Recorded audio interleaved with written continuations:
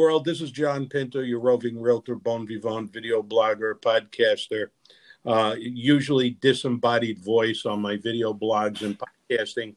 I guess, Abel, it's okay that we're disembodied voices in a podcast, right? Absolutely. Yeah. I mean, we're just here to entertain.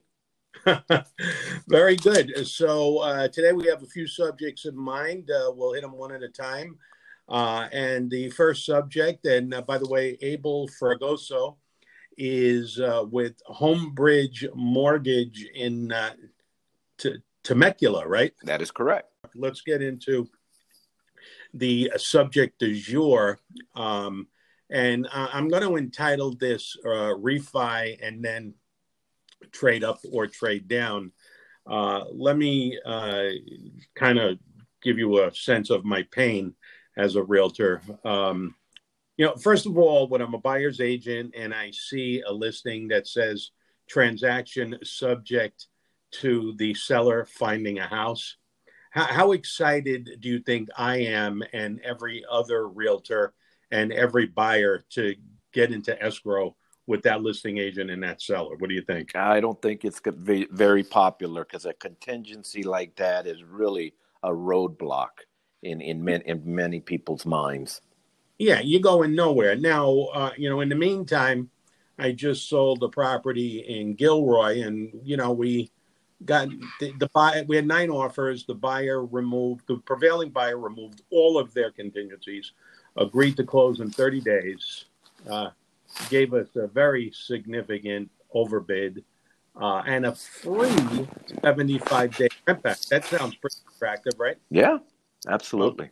Yeah, but still, now we're in the game scrambling, trying to find a house. Now, I will say, and we will multitask on this video, where, my buyers were interested in a piece of property where they had 50 disclosure packages out. Can you imagine 50?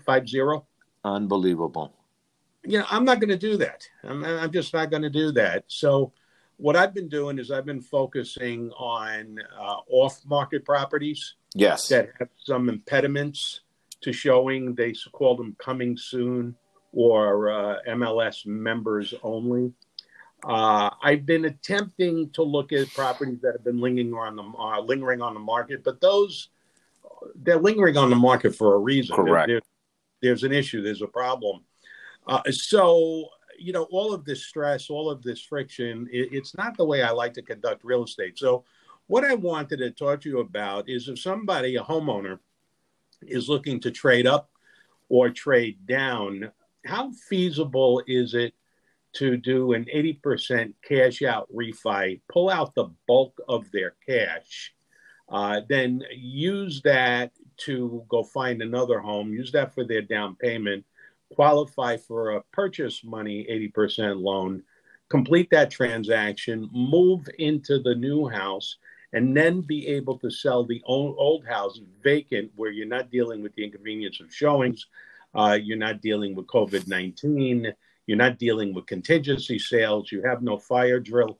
Please enlighten us. How can we use that tool, Abel? So where you're going to run into trouble is with the double mortgage payments, because in order to qualify for the purchase, we do need to account for the mortgage on the refinance. So if the buyer has enough income to cover both mortgages, that should not be an issue. But in cases like this, we really don't have a buyer that makes the amount of money that is required to cover 2 mortgages. So one of the ways we look at the situation is what we call a departing property, whereas we would at least get some indication of whether the buyer can temporarily move a renter into that property so that we can at least use 75% of the rents in order to offset that mortgage payment and allow them to qualify for the purchase, because a lot of times, like I said, they're not going to have the income stream to cover both mortgages. So you do have to be a bit creative in how you structure the actual refi of the property so that they can use it as a bridge loan to purchase the new one. Okay, so let's dial this back a little bit. I think I have a solution for you. So your owner, your trade up client, says, Abel, I want to do a refi.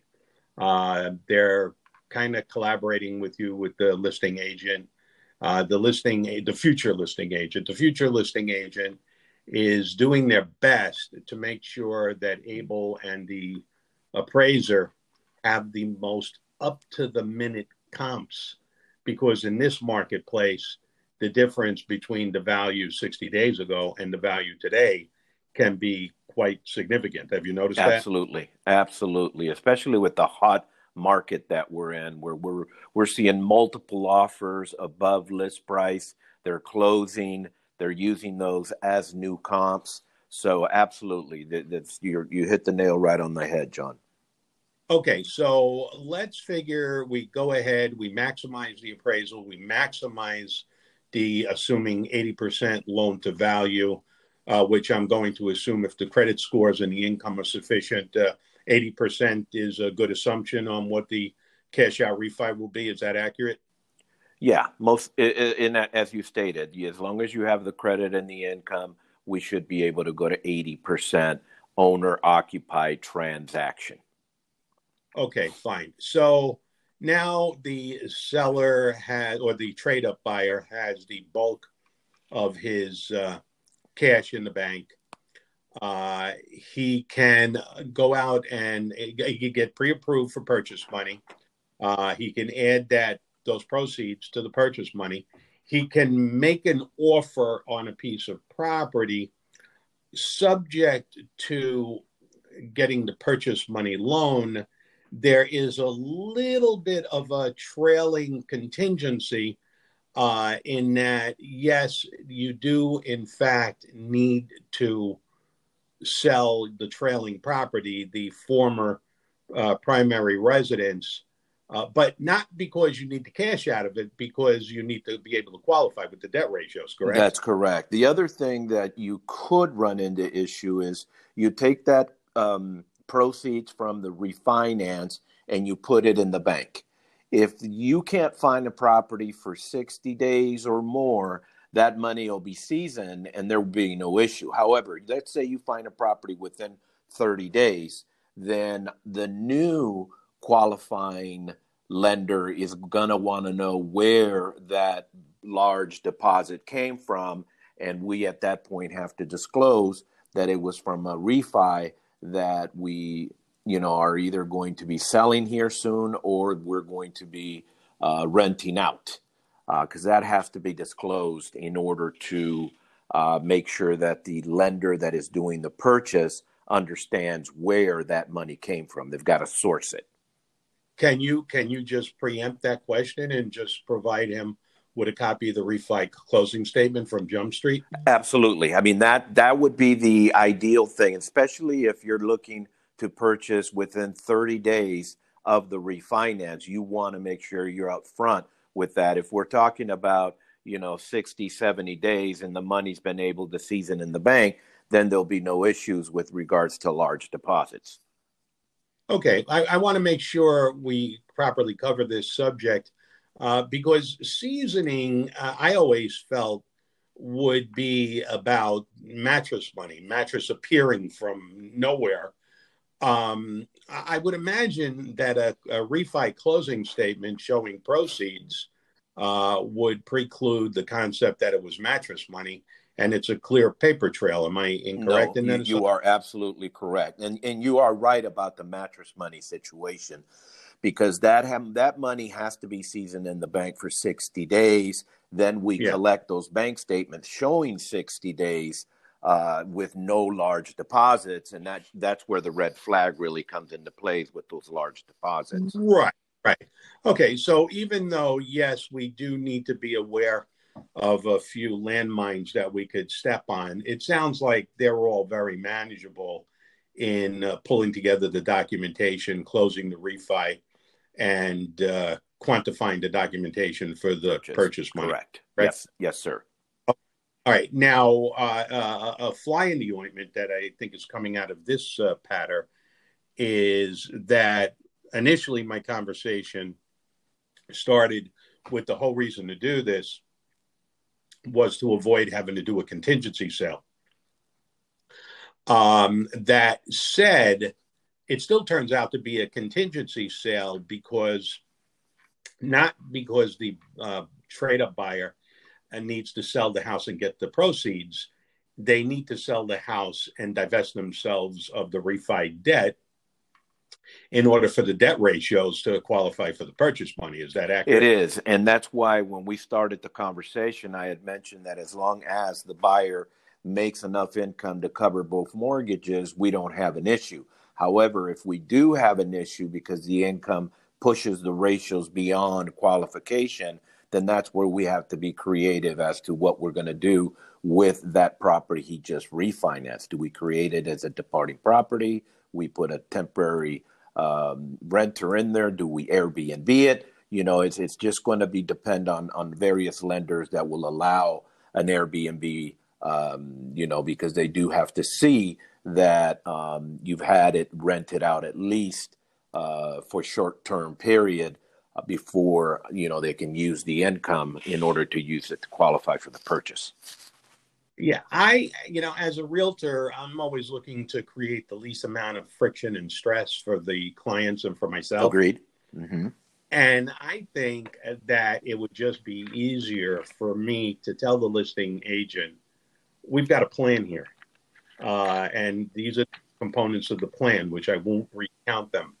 Now, despite the fact that the buyer does not need to sell his house to loosen up the cash to buy your property, they do need to sell it to divest themselves of that Correct. debt. But here's the comps. Here's the listing agreement. This is what we're going to list it at. These are the last half dozen closed escrows in the subdivision. You will see that they were listed at X.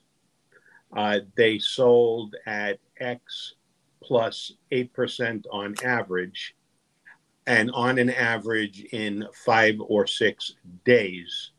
So I can represent to you with great certainty that we will close that escrow before this one is scheduled to close, divest your buyer of the high debt ratios and the trailing mortgage, and close your escrow without delay. I could sell that to the listing agent and to the seller. How do you feel about that? Yeah, I think as long as you have all the ducks in a row and you have all the cards on the table, that everybody understands, number one, where the down payment money is coming from, and number two, that there is a sense of urgency that we want to close the purchase. So at that point, it allows us the time to get the other property ready to put on the market. I like all those metaphors, ducks in a row, cards on the table. How about ducks playing cards? How about that? Okay, I just got a visual. That was some low-hanging fruit there, Abel. Yeah, I left myself open for that one. Good one. That I could see one of those velour paintings of the duck table in your living room. You probably got it, right? Velour, yeah. And shag carpet, yes, sir. Don't tell your wife I said that, because they come up to Northern California and beat my butt now. Oh my God, that's hilarious. All right, so the takeaway on this is, we are endeavoring to not have the trade up buyers sell their house and then scramble to find a replacement property, and we certainly do not want them to attempt to buy a house contingent upon the sale of their house because they need the equity to close. So in summary, Abel, how practical do you think this refi purchase strategy is as an alternative to the more conventional strategies that are running into all kinds of impediments Yeah, today. and you know what, John? That is a good question because what I'm running into is I've got clients that want to sell, but they're so afraid they're not going to be able to find a replacement home, that they're going to be left out in the street. And that right now, because of the way the market is, where it's so hot, it's so competitive, the inventory is so low, that's what's preventing some of these people from actually putting the property on the market. So the alternative would be exactly what you just, the scenario you just put together. Don't sell the property to buy this property. Let's refi the property to buy this other property, and we'll figure out how to structure the other property before you're able to sell it. That way, there's no contingency on the purchase, which is definitely an option that a lot of people really don't think about. Right, right, and I think with this maneuver, there is a much more articulated ability to financially model and storyboard the multiple series of transactions that take place with a high degree of certainty. Would you agree Totally, with that? totally, absolutely, absolutely. Yeah. Well, we'll definitely have to confer with those clients. I think if we can create the financial modeling and the storyboarding, the combination, most people are not going to see it, including realtors and Mm-hmm. lenders, because they just don't see it. But being from Brooklyn, you always have to be careful what route you Mm-hmm. plan out. And this real estate market is the closest thing I've seen to growing up in Brooklyn in a long time. Yeah, I'm not from Brooklyn, but I hear what you're saying. I mean, this market that we've been in for the last, I'm going to say, 120 days has really.